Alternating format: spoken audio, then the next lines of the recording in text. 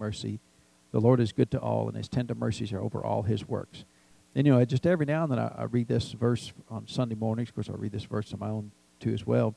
But the thing that I like about it, especially the first three words there of verse 8, the Lord is. And so these next adjectives are describing who the Lord is, not describing just what he does, but who he is. Amen? And so the Lord is gracious, and he is full of compassion. He is slow to anger, and he is of great mercy. And he is good to all. Amen? So if he's good to all, would you be included in the all?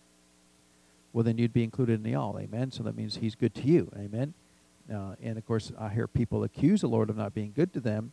Then the Lord, in order for him not to be good to them, he would have to violate his word. Amen? And I don't think the Lord's going to violate his word.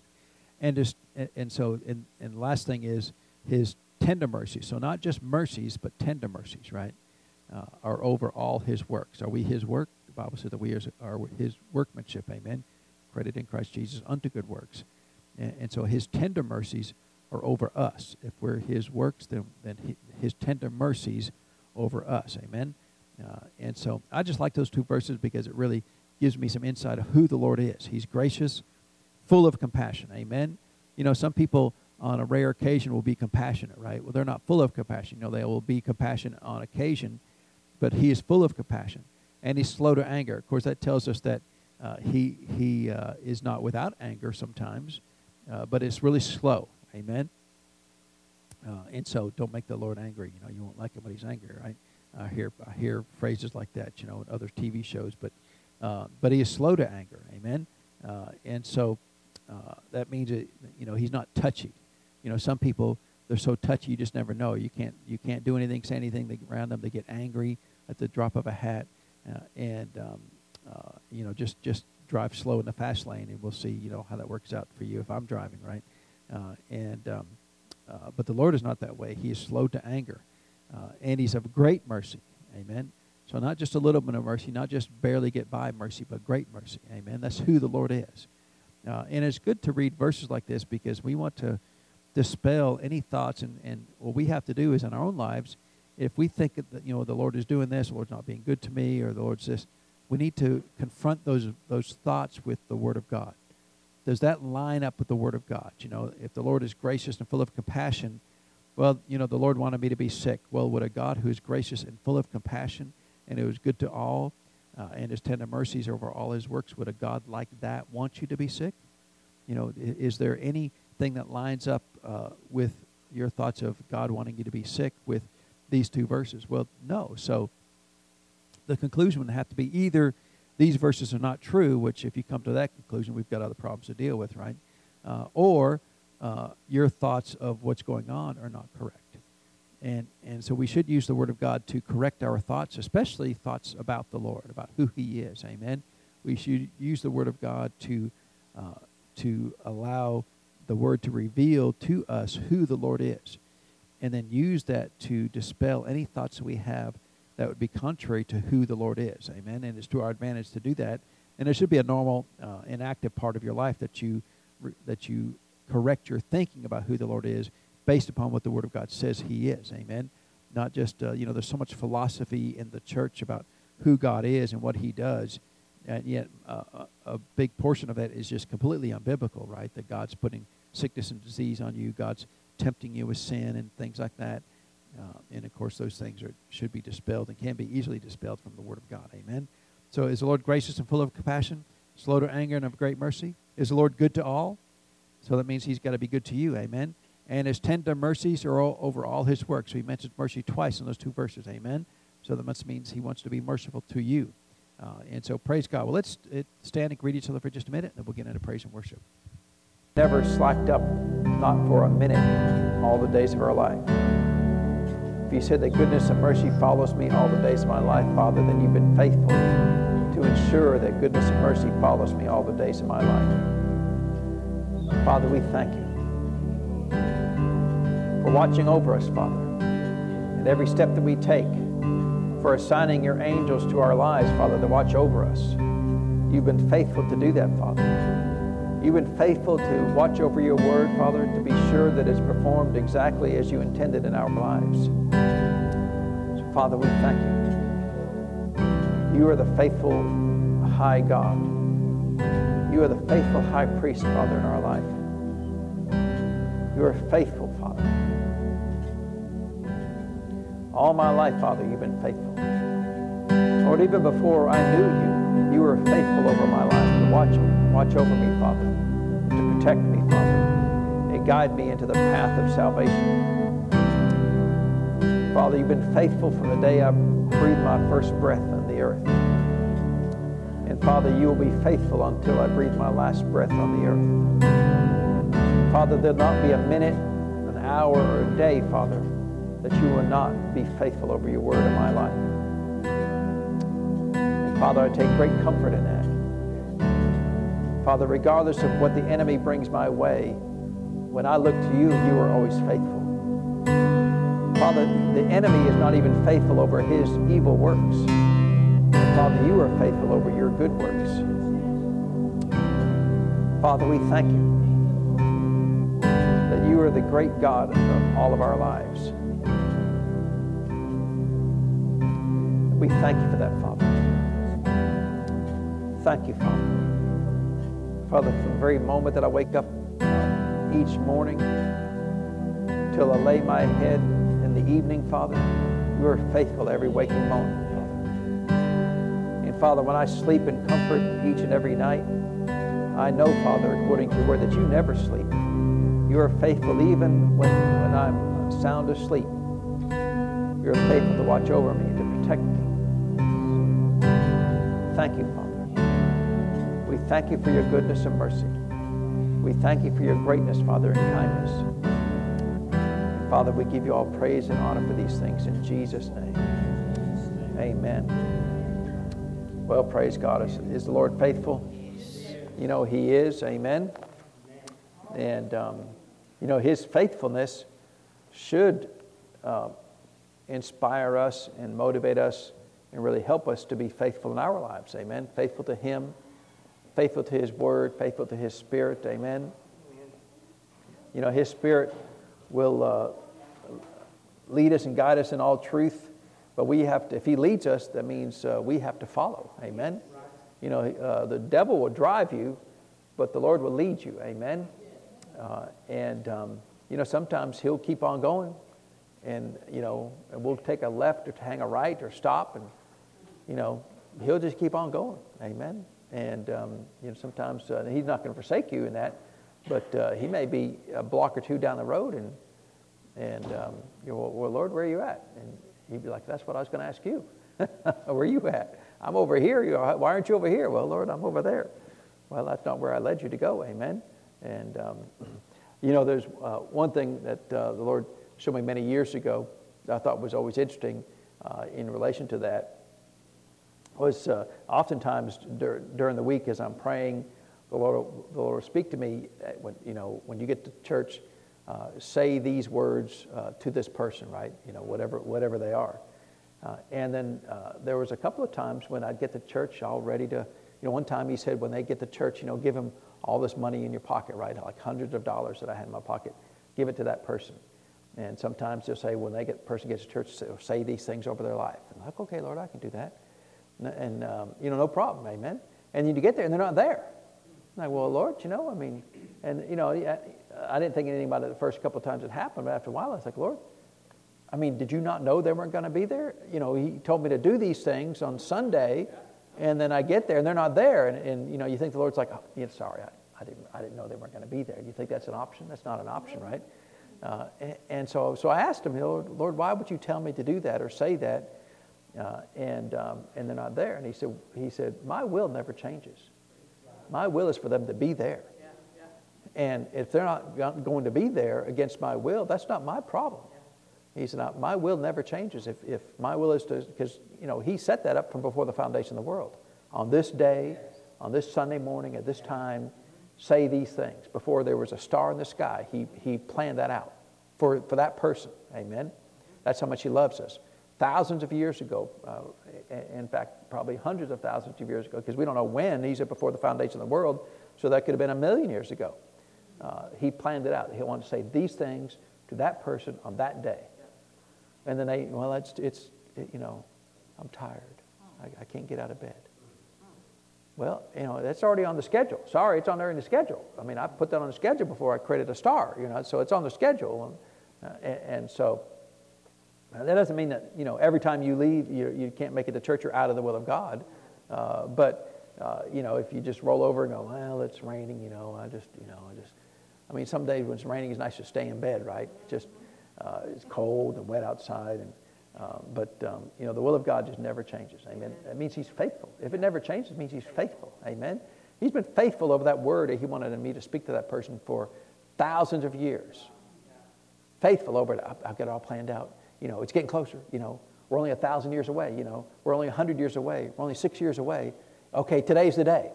And then they're not there. And the Lord's like, the thing about it is those words are spoken by sudden inspiration. Amen. They're spoken by the spirit of prophecy, right? And so they're not spoken because I know them intellectually. They're spoken because the Spirit of God moves upon me to speak them. And so I can't speak them next week because if that unction is not there, I can't just say words because the way those things work most of the time, and as far as I know, this is the way most ministers explain it as well. A word of knowledge is just that. It's a word, right? It's not oftentimes because He wants us to live by faith. He may only give me a word or a sentence of something to say, but He doesn't give me the whole thing until I start saying it, because I have to step out in faith. I have to step out in faith as the minister. I have to step out in faith to begin saying those words, and then the Spirit of God will kick in and give me the rest of that insight. And so if next week comes along, I can't just say the 2 words I know, because there may not be anything after that. If there's no unction, there won't be anything after that. So I can't just step out in faith if there's no unction to do that. And so, well, what do? I don't do anything. I just move on. He moves on, I move on, we all move on. Amen. And what'd you do with that money? I kept it and bought something with it. It was, the next week, when they were there was no unction to give that to them. And so, I'm not rebellious or greedy or anything like that, but, I don't care. You give it all away, but if the Lord doesn't say to give it away, I just keep it in my pocket, amen? And so, are you mad? I'm not mad at anybody, and the Lord's not mad at him either. He's not mad at you, if you don't do His will, because then He would be not slow to anger, amen? He is slow to anger, amen?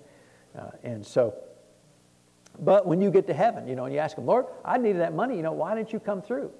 And He'll hit play, and He'll say, you right there that day. In fact, he'll pull up the calendar, show when did I mark that date? Well, you marked that in 10,000 BC. Yep, okay, I marked it on that date, 10,000 BC. That day in 2023, I planned for you to get that money. 10,000 years ago, I planned that. And now, where were you that day?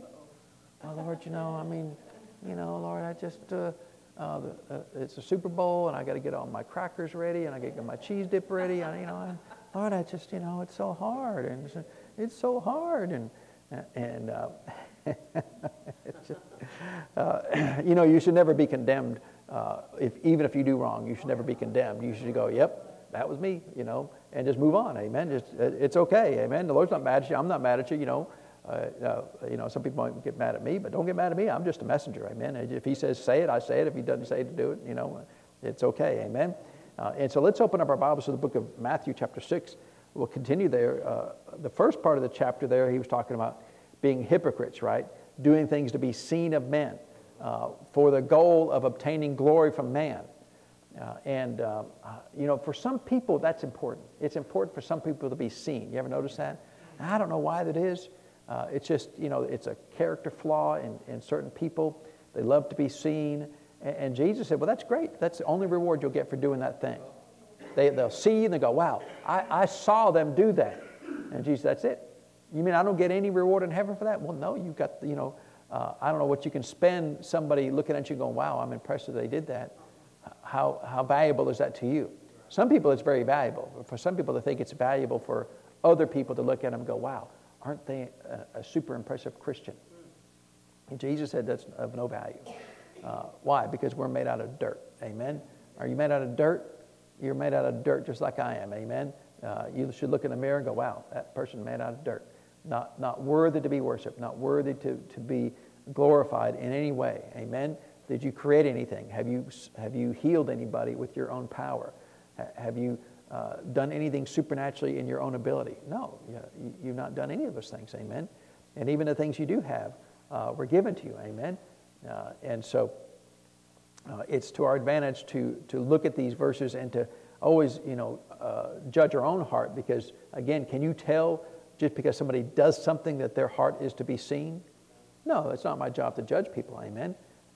And so you just leave it alone, because two people can do the exact same thing. One person could do it for one reason, to be seen of men, and the other person can do it just because they love the Lord, amen? And so you can't judge a circumstance. Some things, sometimes it may be kind of obvious, but for the most part, just leave it alone, amen? I'm not anybody's judge. Are you anybody's judge? I'll just leave it alone, amen? That's between them and the Lord Jesus, amen? But we need to check our own hearts and guard our own hearts for these things, to make sure that we're not doing anything with the desire to be seen, because the Lord does need us to show people His goodness, right? He told us that in chapter 5, right? Let your good works be shine before men, that I may see your good works, right? So it's okay for your good works to be seen, but if your character right now, wherever you are in this point of your life, if your character would not allow you to do that, it would be better for you to do it in secret, amen? And that's really what He's saying. If you can just do it and you don't care if somebody sees it, and if they do see it, you don't really care either way, then that's fine. But for some people, it's better for them to actually do it where nobody will ever see it, until they get their character developed enough where if the Lord needs to see you doing it, because sometimes your good works inspire other people to do good works. Amen. Your good works encourages other people. Well, they did, I can do that. If it's just helping people or giving or whatever it is, it doesn't matter what the good work is, but it's helpful it encourages you to see that other people are doing those things. But sometimes, we do them to be seen of men, and Jesus warns us, don't do that. You will have lost all the reward for doing that work. Amen. You did all that work, and you got nothing from it from the Lord. Amen. And so we talked a little bit about the prayer of faith in this discussion here. But then we get down to verse 9 of Matthew chapter 6. And so we start it's called the Lord's Prayer, which is not really an accurate name for that. I don't really care to call it the Lord's Prayer. But He's telling the disciples how to pray, so it's really their prayer, right? But it's fine if you want to call it the Lord's Prayer. And, by law, when I was in high school, you were required to read this from the announcements at least once a week, right? But we have a little issue with the Lord's Prayer, amen? And so we should talk about this. Where is Jesus, as far as the cross goes, where is Jesus when He's teaching the disciples how to pray? Is this before the cross or after the cross? Before the cross, right? When you're studying the Word of God, it's helpful to know when a doctrine is delivered to the people of God. Because if it's delivered to the people of God before the cross, that means you've got to be a little careful about any doctrine that's delivered to us before the cross. Because everything changed after the cross. Amen? And so that doesn't mean that everything before the cross is 100% wrong. Some things made it through the cross, right? Some things made it through there. But things like animal sacrifice, did that make it through the cross? Are we still doing animal sacrifices today? Go home, look at your dog, go, your day's numbered, buddy, because I'm going to do something wrong next Tuesday and I need a sacrifice, And you're the closest thing that I've got to a lamb without spot or blemish. I know you're a dog, but that's the closest I got. You're only a farm animal I got. No, we're thankful. Wouldn't that be tough if you had to go home and murder something every time you made a mistake? When Solomon dedicated the temple, he killed like 100,000, I think 120,000 lambs, sheep. That's tough, right? Good if you're in a sheep business, but tough, if you're a sheep, amen? So you've got to be careful and make sure that you don't build all your doctrine on these words, amen? Make sure you look at the whole counsel of God, and if there's anything that's changed in the epistles, because the epistles are the foundation really of the church doctrine, amen? And so you look at the epistles and you say, well, I'm taking the epistles, all the letters written to the church, and do they line up with everything that Jesus is saying here? And if not, then you have to understand, okay, is this something that was just for the transition period? Is this something that we get to keep, or something we don't get to keep? And so with that thought of mind, and really, it's really, if you go back, and it's not just the cross, because If in fact, let's turn over to Acts chapter 1. I'll just give you one example here. Really, the doctrine of the church started on the day of Pentecost. And really from the day of Pentecost until now, nothing has changed from a doctrinal standpoint, other than we got the insight that Paul wrote to us, right? But as far as the foundation of establishing the doctrine, it was really completed at the day of Pentecost. And I'll explain that why here. And so in Acts chapter 1, of course, this is after the cross, right? So we know that our good friend Judas, well, he's not really a good friend, right? He's a terrible person. But Judas had killed himself. Now they're down to 11 people, right? But from the prophecies, they're supposed to have 12 apostles of the Lamb.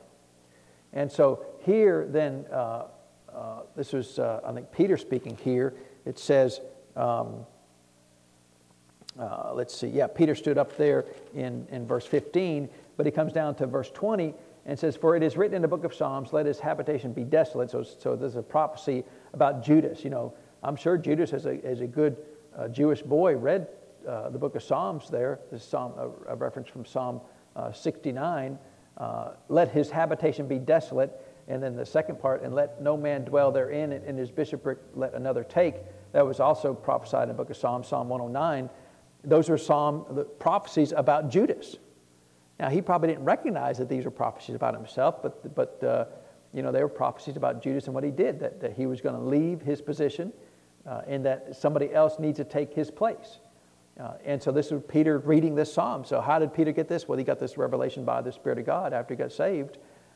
So then it says in verse 21, "Wherefore of these men which have companied with us all this time that the Lord Jesus went in and out among us, beginning from the baptism of John until that same day he was taken up from us, must one be ordained to be a witness with us of his resurrection." So Peter's telling us the qualifications to be an apostle of the Lamb. There's 12 apostles of the Lamb, never going to be any more apostles of the Lamb. These are only 12. And the requirements were they had to be with them the whole time. From the time Jesus was baptized in the River Jordan, throughout his whole ministry, someone had to be there and be a witness, because the primary purpose of the apostles of the Lamb is to witness what Jesus did on the earth. So that disqualifies Paul, because some people say, well, Paul was an apostle of the Lamb. He should have been the 12th. But Paul wasn't around. He was a Pharisee and didn't like Jesus. And so he wasn't traveling with Jesus, learning from Jesus. He was disqualified as an apostle of the Lamb. He was an apostle, but not an apostle of the Lamb. And we're not going to talk about teaching about apostles today. But they appointed to, in verse 23, Joseph called Barsabas, who was surnamed Justus, and Matthias.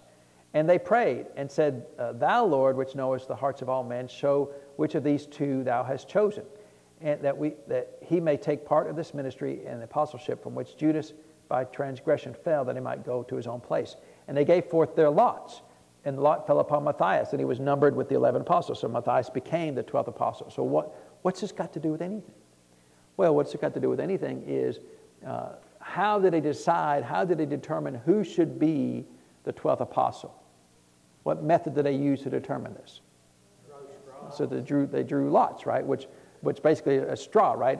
But it was like a basket of some kind, and they put sometimes the rocks like with one dot on it, and you had to pick out the rock. If you got the dot, then you're the man, right? And so Matthias, they picked out the rock with Matthias' name on it, and it had had the dot or had his name on it, and okay, you're the man, Matthias. And who's the other guy? We don't know who's the other guy, right? Joseph called Barsabas, who was surnamed Justus. So he just had too many names. That's why he wasn't picked, right? He got 3 names, way too many. Matthias, one name, right? We got Joseph, Barsabas, Justus, and Matthias, right? So they drew lots, right? Now this is in Acts chapter 1. What happened in Acts chapter 2? The Holy Ghost fell, right? And they were baptized with the Holy Ghost with the evidence of speaking with other tongues. So, but in this case, they drew lots. So they weren't spoken supernaturally by God to who to pick. The Lord didn't reveal it to them by some prophecy of some kind, who to pick. They basically picked a number out of the hat, right? And that's how now their prayer was for the Lord to direct them to pick the right number out of the hat. But see, that's what we call putting out a fleece, right? You remember the story with Gideon. He was one of the judges of Israel. He's the one who put out the first fleece, right? And the thing about fleeces, it's interesting because when when the Lord called Gideon to deliver the people of Israel, he said, I've called you to be, in fact, he called him a great man of valor, right? The angel called him a great man of valor. He said, I'm nobody. You should never argue when an angel tells you you're a great man of valor. You should say, no, I'm not. An angel from heaven comes and tells you something, you go, you're wrong. Who does that? Everybody does that, right? I mean, all kinds of people, the Lord speaks to them. And when the Lord told Peter, you're going to forsake me. No, I'm not, Lord. Jesus, the Son of God, the Messiah, tells Peter, here's something you're going to do. And Peter said, I'm not going to do that. That's the wrong answer is, Lord, is there any way I can get out of it, right? That's the right answer, right? Lord, I don't want to do that. Lord, is there any way I cannot do that? You don't argue with the angel or Jesus himself. You're wrong. People have done that as long as there have been people, right? Sometimes we think we're way smarter than we really are because they picked a rock, right? I mean, because that's about as bright as we are, about as bright as the rock, right? And so the Lord comes to Gideon and says, I need you to deliver the people of Israel, and you're going to do all these things. And Gideon's like, now it's a supernatural interaction with Gideon, right? And he's like, I need some natural proof that this is so. He just had a supernatural encounter with God, but that's not good enough, right? He needs some natural proof. So he said, okay, I'm going to put out a fleece. And he does two things, right? The first thing he says, well, I'm going to put out a fleece, which is, it's basically, a lambskin, right? It's lamb carcass. They just take a lamb, they shear it, and they take a skin, and that's the fleece, right? And that's what I had in my first car. I had lambskin sheets, seat covers. It was really embarrassing now that I think about it. But, back then it was cool. At least in my mind it was cool. Chris said it wasn't cool. It was never cool. She looked up and going, wow, that's really gross. But, and I don't know if they're real or not, but it doesn't matter because they were still gross. But I thought they were cool back in the day, right? And so we all get to grow up, don't we? So Gideon laid out the fleece, right, on the ground. And he said, and I may get the order wrong, but the first one was Lord, you got to have dry ground everywhere, but dew on the fleece. And if I wake up and that's the way it is, then you spoke to me and I'm going to go do it. So sure enough, he comes out there, the ground is dry, the fleece is wet. He goes, okay, it was God. But it's not good enough. We're going to do it again. This time, the ground's got to be wet and the fleece has got to be dry. And it's like, the Lord was gracious enough to do that. If it had been me, like, I ain't doing it. I already told you, I already spoke to you supernaturally. I gave you a fleece. One's enough, right? Two things are enough. And Gideon's like, no, I need a third thing. But the Lord was gracious to do that, amen? Now here's the thing. That was a supernatural thing, right? It was supernatural to put a piece of cloth on the ground and all the ground is wet and only the cloth is dry, or all the ground is dry and only the cloth is... That's supernatural, right? But today, our fleeces are rarely ever supernatural. Well, all the lights are red, God wants me to do this. Well, that just could be because it's Tuesday, right? I mean, you go to Dayton and sometimes you get through every light in Dayton. Sometimes every light turns red twice before you can get through it, right? I mean, and why is that? Is it because God is not smiling down upon you from heaven? No, it's because the lights, whoever runs the lights hates their citizens and wants to make them as slow as they possibly can to get through Dayton. It's like, just make it where it's just flashing yellow sometimes. Like, no, we hate our citizens. We're going to make them take us forever to get through Dayton, right? And so I don't know why they do that, but we really dumb down our fleeces today, right? It's just, well, if they offer me the job, it must be God for me to get the job. Well, what if they just have nobody? What if you're the only applicant? Is that supernatural? Not even supernatural. It's just, a lot of it's just dumb luck. I don't even believe in luck, but a lot of it's just, our fleeces today are just dumb luck. But here's the thing. This is Acts chapter 1. You get to Acts chapter 2, and do you ever see another fleece again? Do you ever see where people got together, but they don't know the will of God, and they do some natural thing? Lord, we need some natural thing to prove the will of God. They never do this again. Why? Because now they have the Holy Ghost in them. And the Holy Ghost will reveal to us His will. We don't need a fleece. And you should never do a fleece. As a New Testament Christian, you should never do a fleece. If you do a fleece, you're Old Testament, out of the will of God, and you're just setting yourself up for failure because God's not in it. He was in the lots there in Acts chapter 1 because that's all they had. But now he's retired the doctrine of fleeces. Amen? And yet Christians do it all the time. Well, some doors are locked, And you know, if the door's locked, the Lord doesn't want you to go through that door. Well, so what if the door's locked? Maybe he wants you to kick the door in. He wants you to speak to the door in the name of Jesus and command it to open in the name of Jesus. Amen? I mean, you don't look at natural circumstances to determine the will of God. We have the Spirit of God in us. He said His job is to reveal to us the will of God. He said we can be filled with the real knowledge of His will. If you're filled with the real knowledge of His will, why do you need a dead mammal on the ground to determine the will of God? See, that's Old Testament, old mentality. Amen? Yeah, but I'm not going to ask who's. Well, if the bank gives me the approval to buy the car, I guess it's God's will for me to get the car. Well, I guess if the car is still on the lot, God's will is for me to get that car, right? Well, you know, if like I said, if all the lights are green, God's wants me to get there in time, right? I mean, how many times do we do that? And I love this one. This one's especially good. Well, you know, if the devil's acting up, God must be getting ready to do something. Don't you love that one? I've heard that from the pulpit lots of times. You know, the devil's really, people are really getting agitated, so the devil's acting up, so God must be getting ready to do something big. Well, maybe people are just being jerks and just being mean. It may have nothing to do with the will of God. It may have absolutely, and I remember someone said that to me at church one time years ago, when I was with my pastor. Oh, God must be getting ready to do something, you know. Everybody's really being touchy and being, you know, just not kind to each other. I said, maybe they're just walking in sin. I mean, it may have nothing to do with nothing, right? But see, it's like, well, so God's not big enough to tell me He's getting ready to do something. He's going to use the devil to give us hints of His will. Is that the way does God do that? But all of us have heard this, right? All of us say, well, God's getting ready to do something big, right? Well, how do you know? Well, because, you know, all the lights were red, so God's getting ready to do something big, you know. I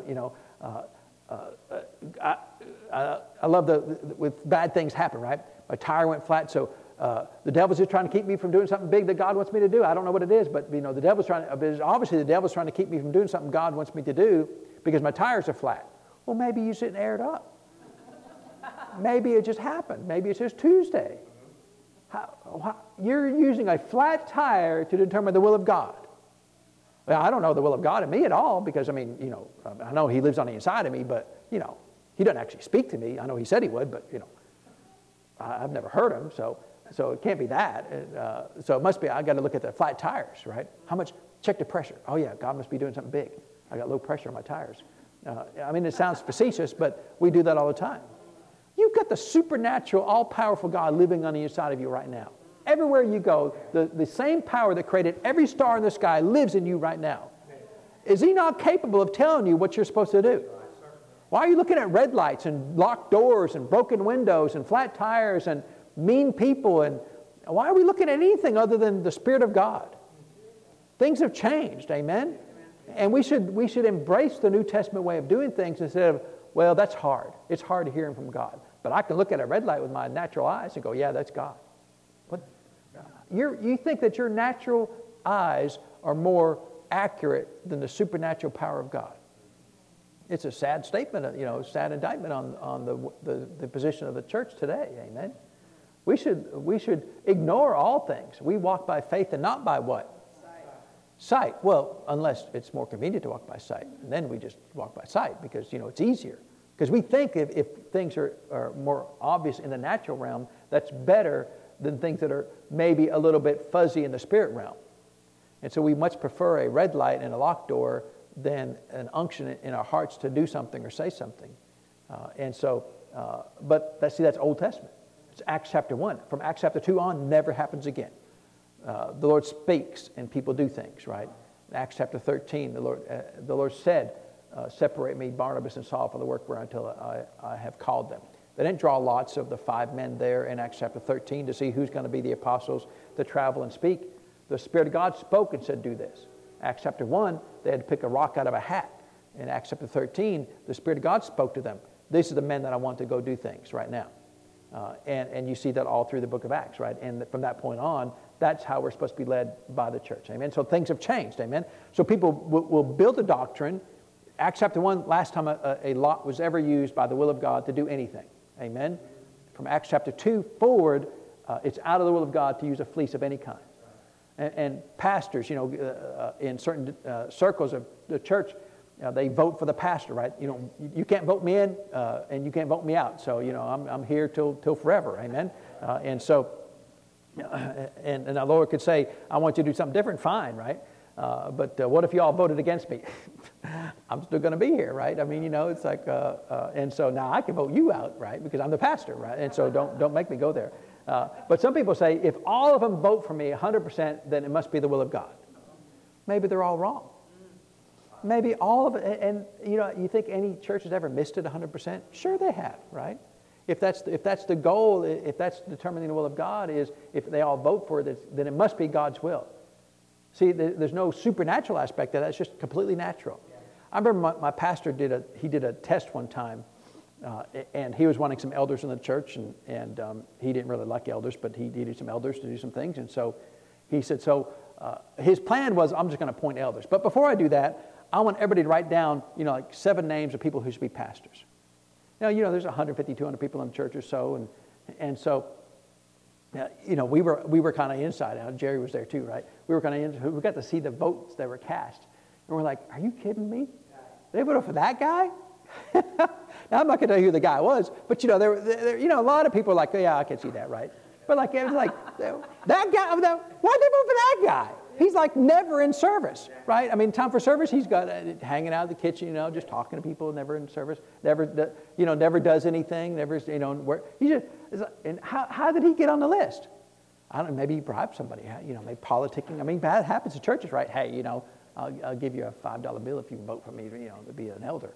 The point of it was to show that you can't trust people because we're all stupid, right? I mean, it's not just you. We're all in the same boat, amen? None of us know the will of God by our own intellect. And yet people, vote for that guy. Why would you vote for that guy, right? I mean, there was 50 people that were qualified. That was not one of them, right? And so anyway, but so you can't trust people to make the right decision, but God always makes the right decision. Yes. Amen? Yes. I trust nobody. You trust anybody? I don't trust anybody to make the right decision. Now, I trust people if the Lord tells me to trust them. That's fine. But just because somebody does something, I don't assume that, well, if they did, it must be the will of God. I always check my own heart. Yeah. Lord, is that right? Is it okay for me to follow that? Just because somebody does something has no. It's not that I distrust them or that I'm suspicious. It's just. The Lord's the only one I trust, implicitly, amen. If He says do it, then I'll do it, amen. And so that all of that to be said is that's how you have to study the Word of God. You've got to look at the whole counsel of God and make sure that whatever doctrine you're building on, where am I building this doctrine from? So if you're building a doctrine from Acts chapter 1 backwards, anywhere that your entire doctrine is built on from Acts chapter 1 backwards, you need to double check it and make sure it's accurate, that it still is valid past there, amen. So back in Matthew chapter 6, now we're praying. So is prayer still a thing? Do we still pray? Well, sure, we still pray, amen. So parts of it at least, is still accurate. So we can go back to Matthew chapter 6 then. So Jesus starts the prayer here. So I just thought it'd be good to just go through the prayer and see what things we can learn from it, what things we need to be careful about in the Lord's Prayer, amen. Let's start here in verse 9. It says, after this manner, therefore pray ye. Our Father which art in heaven, hallowed be thy name. Amen. So, number one, who is Jesus praying to? He's praying to the Father. All right, so let's stop there. Let's turn over to John chapter 16 here. And let's see. John chapter 16. That's where we want to go to. So John chapter 16. So Jesus says, he's talking about in verse, let's start in verse 22. It says, and you now therefore have sorrow, but I will see you again, and your heart shall rejoice, and your joy no man taketh from you. So he'd been talking a little bit about, I've got to go die, I've got to go to the cross, and you're going to have some sorrow. But he said, but eventually you're going to rejoice, right? And so he's talking about there's going to come a time when I die. Now, they didn't like that because they were confused about it. They didn't understand it because they thought Jesus was there to overthrow the Roman Empire. Now, and so Jesus says in verse 23, and in that day you shall ask me nothing. So what day is he talking about? In that day when you now rejoice, when I return after the cross and I'm resurrected, then things are going to change. In that day, you shall ask me nothing. So why are they not going to ask Jesus anything? Well, because right now on the earth, they can ask Jesus stuff, right? Hey, Jesus, can you do this? Hey, what about this? What about that? Well, why aren't they going to ask Jesus? Where's he going to be in that day? He's going to be in heaven, right? So he's not going to be there sitting next to him. Amen? And he says, verily, verily, I say unto you that whatsoever you shall ask the Father. So now, did Jesus pray to the Father in Matthew 6? He did, right? Our Father, which art in heaven. So he's saying you're still going to talk to the Father. Amen? But he says, you shall ask the Father what? In my name. See, now, back in Matthew chapter 6, he doesn't say, our Father, which art in heaven, in the name of Jesus, and then go on, right? He doesn't use the name of Jesus in Matthew 6. Why? Because the name of Jesus, in the aspect of being the authority of the church, has not been granted to Jesus until after the cross, until he's resurrected. And so now Jesus is saying, look, that was great for Matthew chapter 6, but in that day, things are going to change, right? After I get done with the cross, things are going to change. Now, some things don't change. We still pray to the Father. Amen? So that tells us in Matthew chapter 6, he said pray to the Father. In John chapter 16, we pray to the Father. So if we pray to the Father, who are we not supposed to pray to? Anybody else, right? What if you pray to Jesus? Well, Jesus, I need a few things here. Now, the difference in praying to Jesus and asking for things and just fellowshipping with Jesus. We can fellowship with Jesus, fellowship with the Holy Ghost. But if we need to request something from heaven, who do we ask? We ask the Father. That's what Jesus said in Matthew 6. That's what Jesus said in John 16. So what about anybody else? What about like Mary? Is it okay to pray to Mary? Well, is there any Bible anywhere that says pray to Mary? Well, no. In fact, I was with a Catholic fellow one time, and he said, well, people get mad at us because we say, we worship Mary. Well, we don't worship Mary. We pray to her, and I can prove from the Bible that we pray to Mary. There's no proof in the Bible. We just read, those 2 verses there. We can read all the verses about prayer, and we'll never see anywhere we're supposed to pray to Mary. Why? Well, number one, Mary, she can't do anything about it. Well, she's going to put a good word in for us. That's their thoughts, right? She's going to put a good word. You think she's got pull with Jesus more than you do? I mean, you're his child, and Mary is really the child. She's a child of God, right? She don't have any more pull than you do. She's a child of Jesus, but does that give her some special inroad to Jesus? Well, no. And besides that, is she God? I mean, she holds no special place other than the fact that she birthed Jesus in the earth, which is special, right? And she's called blessed because of that. But she holds no spiritual place in a standpoint of authority with God in prayer, and it's completely unbiblical to pray to Mary, right? Now, we're not mad at anybody, but, remember what we read in 1 John 5:14 says that if you ask anything according to his, this is the confidence we have, that if you ask anything according to his will, he what? He hears you. So if you ask anything not according to his will, then he never hears you. So if you pray to Mary, which is not according to his will, did Jesus even hear you? No, so you're actually worse off praying to Mary, right? She's not going to put a good word in for you, because we're supposed to go to the throne of grace directly. Amen. Hebrews 4:16 says that we are supposed to boldly come to the throne of grace. Amen. That we might find grace and obtain mercy to help in time of need. So we're supposed to go to the throne of grace. Well, that makes me uncomfortable. Mary, would you go on my behalf? That's not a biblical doctrine. You can't have prayer by proxy. Well, you you go to the throne for me. That's not biblical. What about anybody else? And again, the Roman Catholics are the people who do this most. I don't know anybody else who does this. They have saints for everything, right? Saints for traveling, saints for jobs, saints for, the saint of whatever. They've got saints for everything. And basically, they're all saints because the Roman Catholic Church murdered them years ago, and now we feel bad for murdering them, so now we're going to make them saints, right? I mean, that's kind of how it works, right? So they murder you first, and then after a couple hundred years, they feel bad for murdering you. Now they're going to make you a saint, right? I mean, it's tough deal, right? How do you get to be saints? Well, first we got to murder you, and then after a couple hundred years, we'll feel bad, and that's a bad deal to me, right? But they'll pray to these saints, right, for travel or whatever. Well, there's no biblical basis for praying, because Jesus said, pray to the Father. Only pray to the Father. If you pray to anybody else, it's not his will, and he doesn't even hear it. So it's not even a prayer. It's not even a valid prayer. He never hears it. Amen? But now he's saying, in that day, you're going to ask in my name, right? He will give it to you. Whatsoever you ask the Father in my name, back to verse 23, he will give it you. Hitherto you have asked nothing in my name. Ask, or in that day ask, and you shall receive, that your joy may be full. So up to now, you've asked nothing in my name. But after that point in time, now you've got to ask the Father. That's why we pray in the name of Jesus. Father, we bless our food in the name of Jesus. We pray in Jesus' name. Well, why do we pray in Jesus' name? Because the name of Jesus is what granted us access to come to the throne anyway, right? So we don't come in our own. We don't go to the Lord and say, Lord, I'm really good. You need to do something for me. I've been good all day. You need to do something for me. And Jesus, or God the Father would be like, would you like a list of failures? I mean, you're saying you're good and you're worthy of me answering your prayer. Would you like a list of where you're not worthy? Because, I'm sure there's a list somewhere, right? But see, that would be folly to do that. No, we don't go in our own good works. We go, Lord, I'm coming to you in the name of Jesus. Because what he did, not anything I did, but what he did, he granted me access into this faith. And so there's some things I need because of what Jesus did. And, if you'll do that, see, then you're asking according to his will. Amen? And if you ask according to his will, then what? Then he hears you. Amen? And so, we'll drink some more water here. So that's two things really from the Lord's Prayer that we need to know. And I don't know what happened all of a sudden, but you're going to give me a cough drop there. I guess we just got too excited, huh?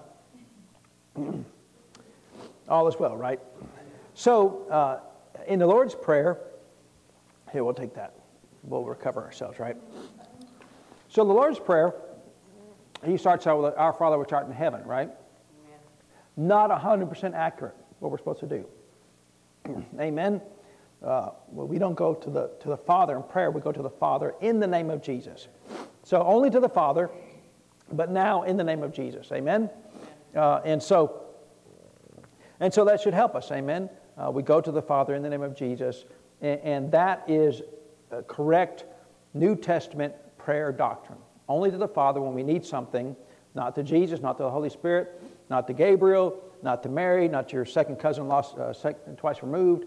Anything, you only go to the Father in the name of Jesus. Amen? And the name of Jesus will grant you access to go in the presence of God the Father to make a request that you have need of. Amen? Now, is that new doctrine? It's not new. That's been around forever, right? It's not anything new.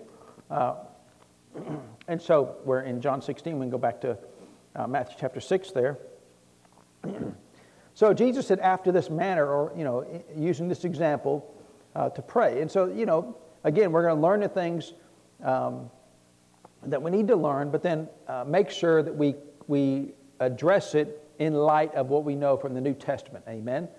So, of course, we know, we talk about Hebrews chapter 4, and Romans chapter 5 says that we have access. In fact, just be good just to go back to Romans chapter 5 and read one more epistle verse there. And so Romans chapter 5 verse 1 says, Therefore, being justified or declared free from guilt by faith, we have peace with God through our Lord Jesus Christ. So there's no conflict between you and God because of what the Lord Jesus did. Amen? So many times we think, well, I've got to be good in order for me to have access to God. That God's mad at me, I've done things wrong. But no, he said that we are declared free from guilt and we have peace with God. So God's not mad at you. Amen? If you're at peace, then he's not mad at you. Amen? And yet people all the time, well, God's mad at me. Well, then Jesus didn't complete his work. No, we have peace with God through our Lord Jesus Christ, by whom, or by Jesus, also we have access by faith into this grace wherein we stand and rejoice in hope of the glory of God. So we have access to the throne of grace. We have a key card that lets you get into the throne of grace and say, Lord, I've got this card that was given to me by Jesus. The work that he did, I have access. I've got a secret card. I can get into the throne of grace because of what the Lord Jesus has done, not because of my good works. And if you'll remember that, if you will remember that your prayers are answered and heard because of the work of the Lord Jesus, see, that'll keep you from ever thinking that you're somebody. Amen? It will get you out of that rat race of, Lord, if I could just be good enough, you'll hear my prayer. If I can just work enough and make enough potato salad, you'll hear my prayer. And the Lord's like, no, I already did all that. You know, the Lord Jesus did all that. Amen? And so, amen. The Lord is good, right? And so we have access because of what the Lord Jesus did. Amen? And so we've got to spend a little time there in Matthew chapter 6, but we'll stop there for today, and we'll pick this up and see what else we got to learn from it. Amen? And so, Chris, why don't you close the prayer out the service today, and then we'll receive an offering.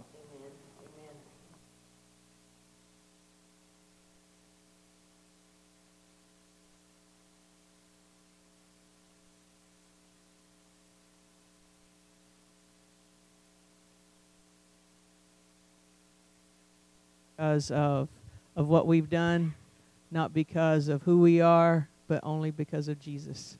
And, just knowing that, and when we're praying, it's like, even if we've had a bad day, we haven't done right. If we've had a great day and we've done everything right, either way, we've got access to the throne room of God and to His precious promises. So, Father, we just thank you so much for that access that you gave us. Father, I thank you that we can have peace with you, that we can know beyond a shadow of a doubt that you love us, that you've forgiven us, and that we can have peace with you, not because of our works, not because of how much we've done or how much we haven't done, but because of Jesus. Father, I thank you that we'll remember that every day this week, that we'll just remember that we've got that access, and we'll use that authority that you've given us. We'll use that authority to help people. We'll use that authority to make sure that our body is lining up to the Word of God and is healed. We'll use that authority over those thoughts that come to us that shouldn't be there. We'll cast those down. We'll use that authority to advance your kingdom, Father. And I thank you, Lord, for that access that we have, that you've given us, that you paid such a great price for, in the name of Jesus. And let's get ready to receive the offering today.